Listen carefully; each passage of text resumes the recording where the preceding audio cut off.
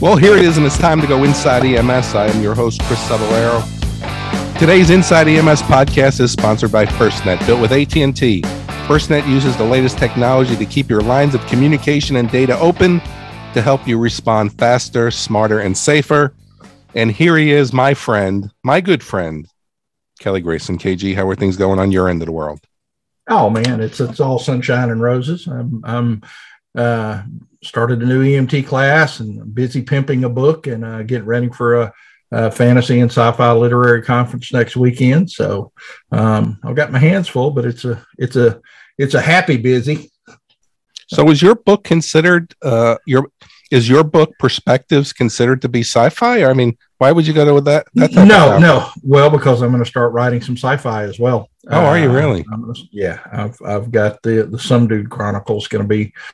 First book's going to be released later this year. So, no, it's our book is a public safety and emergency medicine anthology, and that's a small niche, a very small niche, but it's sales are doing well, and it's climbing up the sales charts. I don't think it's ever going to be a number one bestseller, but we hope that it gets in the top 10 in its categories, and that's what we're looking for. Well, I think that one of the things that you got to think about is, we kind of talked about it on the podcast a couple of weeks ago when we talked about this work. And basically, if you haven't heard, the book Perspectives really kind of takes the perspective from an EMS side, from an ER nurse side, from a police side of how they're seeing the same patient.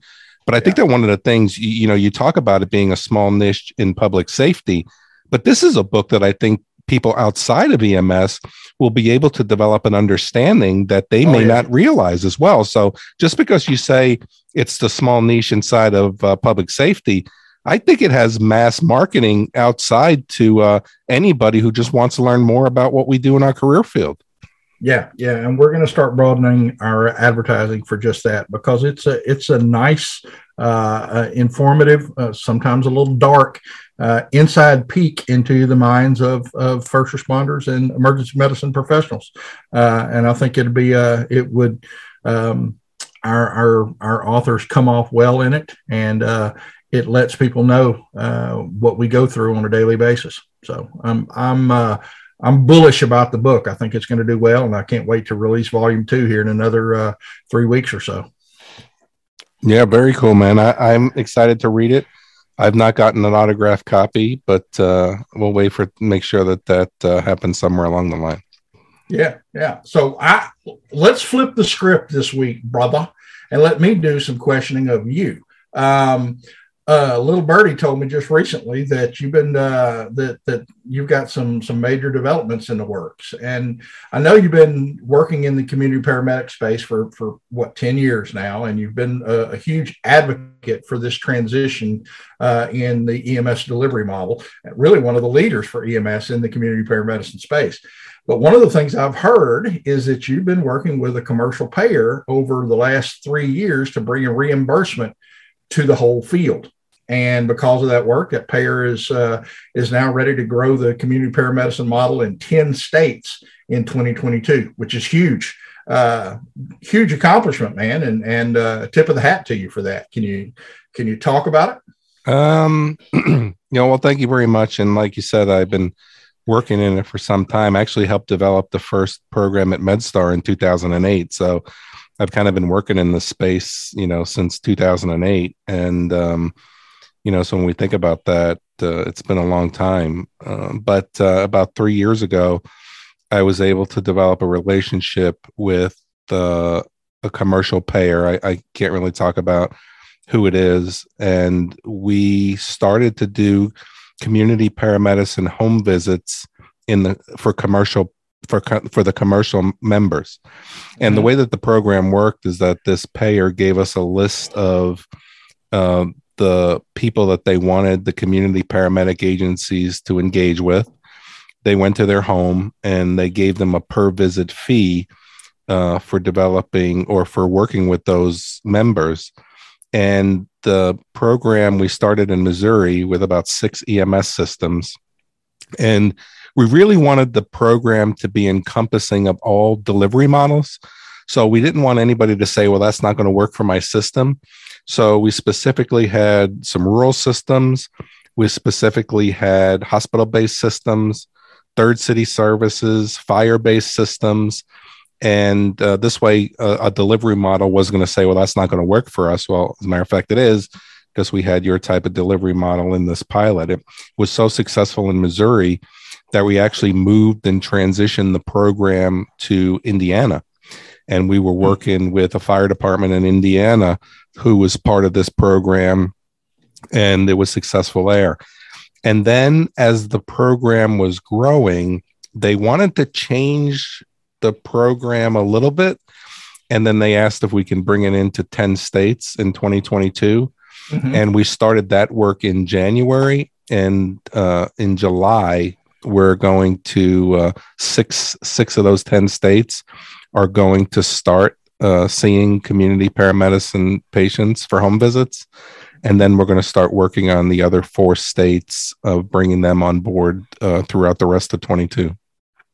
Pretty awesome. Pretty awesome. I know you can't mention the name of the major payer until this goes live, but what has been your role in this project? How did you get involved, and how are you facilitating it?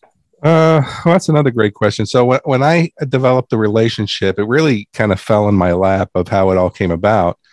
But I was trying to gear the insurance company towards paying for community paramedicine service. And one of the challenges is billing, right? So EMS has been. Yeah, EMS isn't recognized as a provider. We're recognized as a transport benefit. We don't bill provider codes. We bill transport codes. We bill A0426, A0427 when it comes to getting our reimbursement, which is basically a transport code, right? Where providers, they bill 99 codes, 99404. And I just made that up. It's maybe not even a real code, right? But because we're not recognized as providers, we can bill those codes.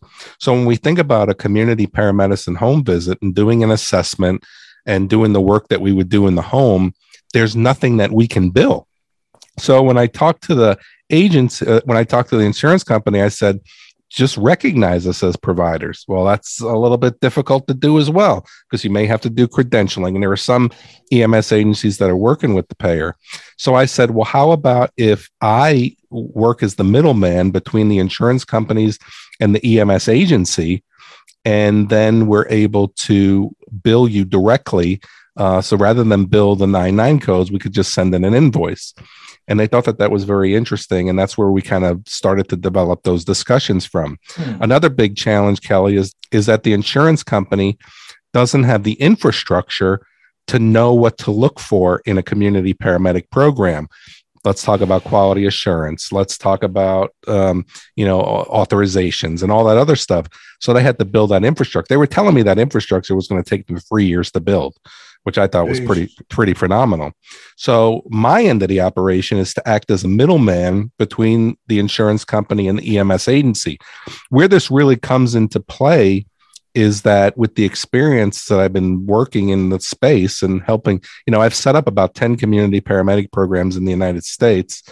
I'm now able to help the agencies develop a community paramedic program. So one of the challenges is that they may not know what to do to start a program. So I say this all the time. I have a box. There's no box. Everything's electronic. But I'm able now to bring policies and procedures.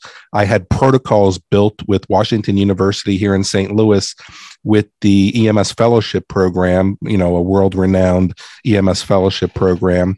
So we developed the community paramedicine protocols that physicians can consider. You don't have to do it. It's just a kind of a template if you want to do that. Yeah. So my role is kind of to help the insurance company understand community paramedicine, and then to help the EMS agencies develop a sustainable program so they're able to do community paramedicine work. When I work with an agency, I just don't want them to handle this insurance company's members.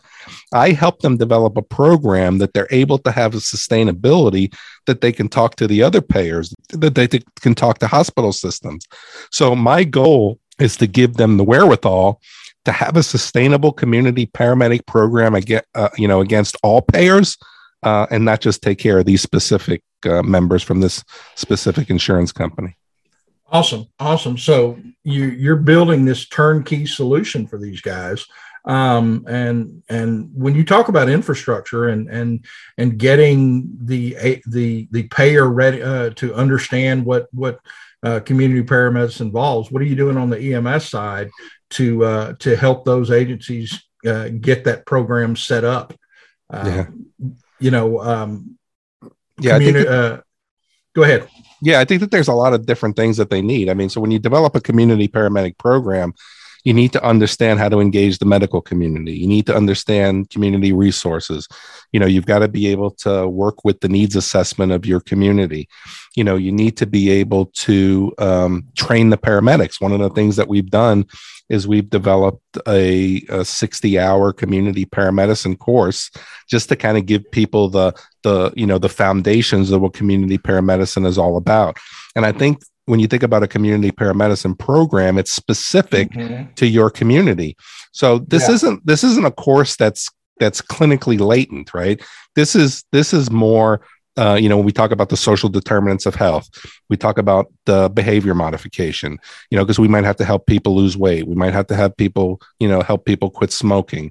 We talk about mental health of the provider, because this is a different thing for paramedics and EMTs as well. So it's not just a 60-minute call and then they're getting a new patient. They may be with this patient over X amount of weeks and X amount of visits. We're finding that some of these compassionate community paramedics are getting emotionally involved with these members. So we need to talk about mental health. We need to talk about stress. We need to talk about wellness. We need to teach them about nutrition. There is some clinical components to the course because it allows them the opportunity to get deeper into the assessments to understand pharmacology better, because now you're going to have to understand, how ACE inhibitors are working, for somebody that has congestive heart failure, and so on and so forth.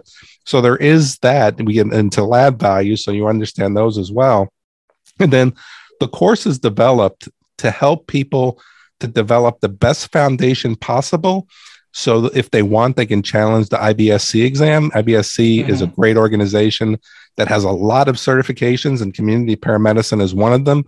We hope that the information that we've developed in the course prepares them to take that exam. And, we don't require it as part of our program, but we ensure that, we give them the best information, that if they choose to sit for it, they have the best opportunity to pass it.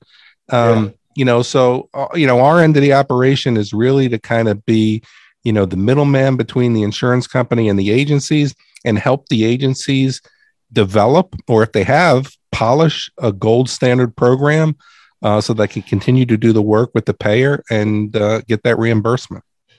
Yeah. And, it's a significant shift in mindset and focus to move from 911 to community paramedicine. I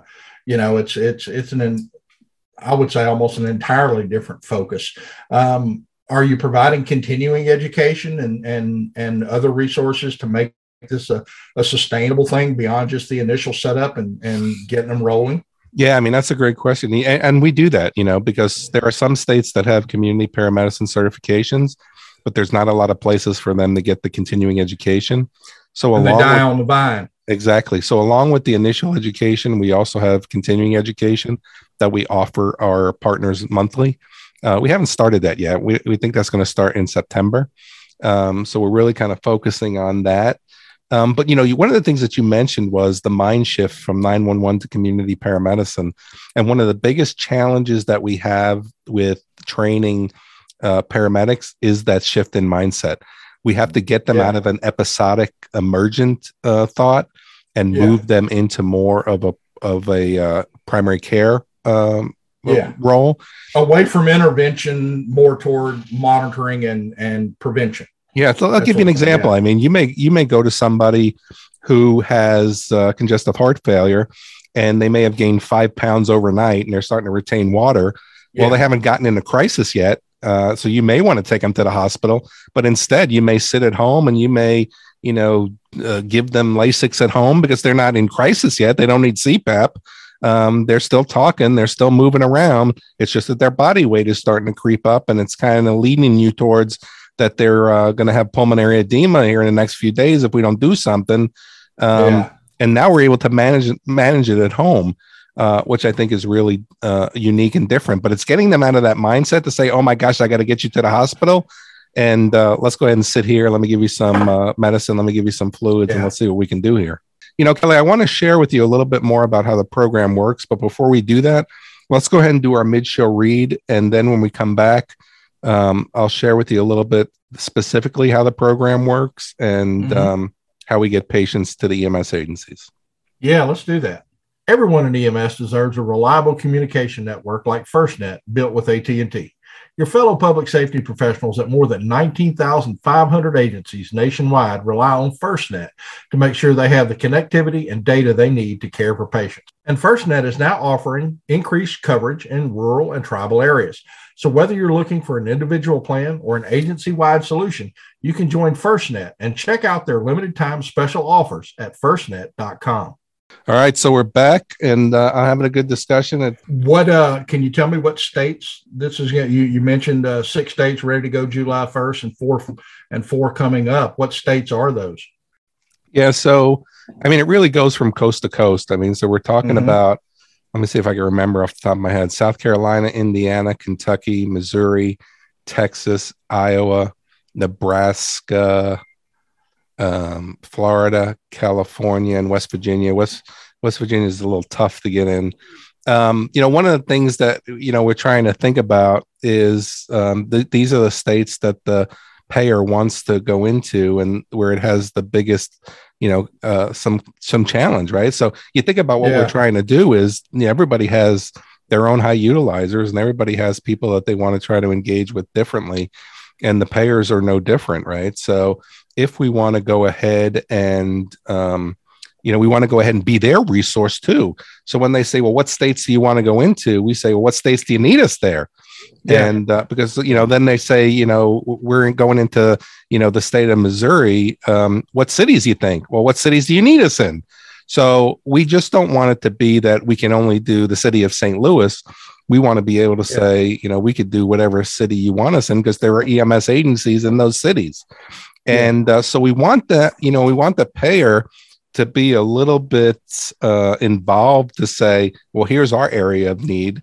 And then sometimes, I'm able to say, okay, well, you talked about Louisville in Kentucky. What about Lexington? They got a great program, and they can kind of work in this program as well. I'd like you to consider them. But, I've been working on this for a long time. And, one of the things that's interesting is that people ask me why I'm doing this, and certainly it's for the opportunity of growing the community paramedicine model in EMS. One of the challenges that we have is people don't know how to start programs. They want a program, they just don't know how to do it. And then when they do it, they don't know what kind of patients they want to take care of and what they can do for them. But then it comes down to, how are we going to pay for this? And a lot of people can start programs because they don't have that answer. And one of the things that there are EMS agencies out there that have developed great relationships with payers, and they're getting reimbursed for this service. And then we try to teach other entities to say, this is what you got to say when you go to the insurance company. This is what you got to say when you sit with the CEOs of the hospital. This is what you got to, but you know what? It's secondhand information. So while individual EMS agencies are working on getting their own payers, one of the things that I wanted to try to do for my career field was bring the payer to the agency rather than bring the agency to the payer. So instead of saying that one agency, how do I get this work? I'm able to go to the payer and say, we've got as many agencies as you want, pay them for this service, and we'll make sure that they do a great job. And then you asked me earlier about what my role was. The agency or the payer will give me a list of names, and they will say, these are the patients in this geography that we want taken care of. We give those names to the EMS agency, and then the EMS agency goes off and does the work. I mentioned earlier about the billing, that we're not seen as providers and we can't bill. So when EMS does the work, they have no conduit, they have no avenue to send in a CPT code to get reimbursed for that service. So instead of the EMS agencies going to the payer we're actually bringing the payer to the EMS agencies. So I'm really kind of doing this more universally than doing it individually. And, we'll get the agencies the work, we'll get them paid for the work, while the insurance companies are figuring out the infrastructure of how they can get this worked out and, recognize, EMS as providers and get them paid for the service. So we got a good cross section of states, man. We got the South, Southeast, Gulf Coast, Midwest, the West Coast. All we're missing is the Eastern Seaboard. But how do people in these states learn more about the program if they're interested in becoming part of it? Yeah, and I think that that's a tricky part. So one of the things that we have to think about is the states that are involved. It's not in the whole state, right? So in Indiana, we're talking about, Gary, Indiana. We're talking about, Warsaw County, and we're talking about Noblesville. And they're starting it. So if you have interest in your particular state, or if you want to know about your particular state and where you are, you can always reach out to me. I mean, my email address is my last name and first initial @gmail.com. And I'm happy to share that information with you. One of the things that's interesting is that I'm reaching out to different states now. I'm actually trying to reach out to folks in Nebraska and get them involved in the program. I don't know anybody in Nebraska. I don't know everybody in EMS, believe it or not. And I don't really know who to contact in some of these areas. And I have to go on LinkedIn and try to find names and, so on and so forth of the leaders of those EMS agencies. And, but you could help me that if you know somebody, in a particular area that I'm going to go into, that you can make a connection with, I think that that's going to be great. Because one of the things that we have to think about is that this isn't just for your agency. This just isn't for your state. This is for our career field. Kelly, I talk about that we're trying to bring universal reimbursement. Right now, however many community paramedic programs are working independently, with the 10 states that we're trying to develop in 2022, I bet you we have 20 or 21 EMS agencies against those 10 states, right? So this is a big pilot to say to a payer, look at what we're doing here. How about reimbursing us? Another insurance company, how about reimbursing us for the service? And I'm sorry, I can't be specific, but the payer wants to hold on to the data and they want to kind of keep it close to the vest. But I think I could talk in generalities as we've been doing. But one of the things that we need to be able to think about is I'm hoping that in 2022, by the end of 2022, we finally open up universal reimbursement for community paramedicine and allow everyone who wants to be in the space, at least from one payer, to have the ability to get that reimbursement. And, it's very exciting. It's very stressful. It keeps me up at night. And one of the reasons that it keeps me up at night is I'm having to make decisions that could be for a career field. And one of the things that I do with that is I don't make all those decisions myself. So if we have to think about something about reimbursement, if I have to think about something about quality, I get in touch with my peers around the United States who are doing the work to say, hey, I've got to give an answer here. What do you think is the most appropriate answer for EMS? Not what Chris Cebollero thinks the most appropriate answer is, but what does the career field want the answer to be? Because one of the big challenges, Kelly, is that there's been insurance companies that have signed deals with EMS agencies, for a fraction of the cost for home visits. And because they're not getting anything, they're hoping just to get something. Well, all of a sudden now we're setting the standard of, let's say, $50 for a home visit, where some people are getting 120. So we have to be very, very careful about that. So when I talk about that, it keeps me up at night, I want to be able to ensure that we're including as many leaders in EMS in this program that we're doing. So when decisions have to be made, people aren't going to say, oh, that Chris Cebollero guy. They're going to say that we made decisions as a career field, and this is what helped populate universal reimbursement for community paramedicine. Yeah. And I think that this has the potential to transform the face of EMS and move our profession into the future. You and a cadre of other evangelists for this delivery model have been instrumental in that, and it's nice to see that you guys are promoting community paramedicine as the wave of the future without being parochial about it. You're sharing information, and the future of our profession is your primary goal. Yeah. But hey, that's what we think. We'd like to hear what you think.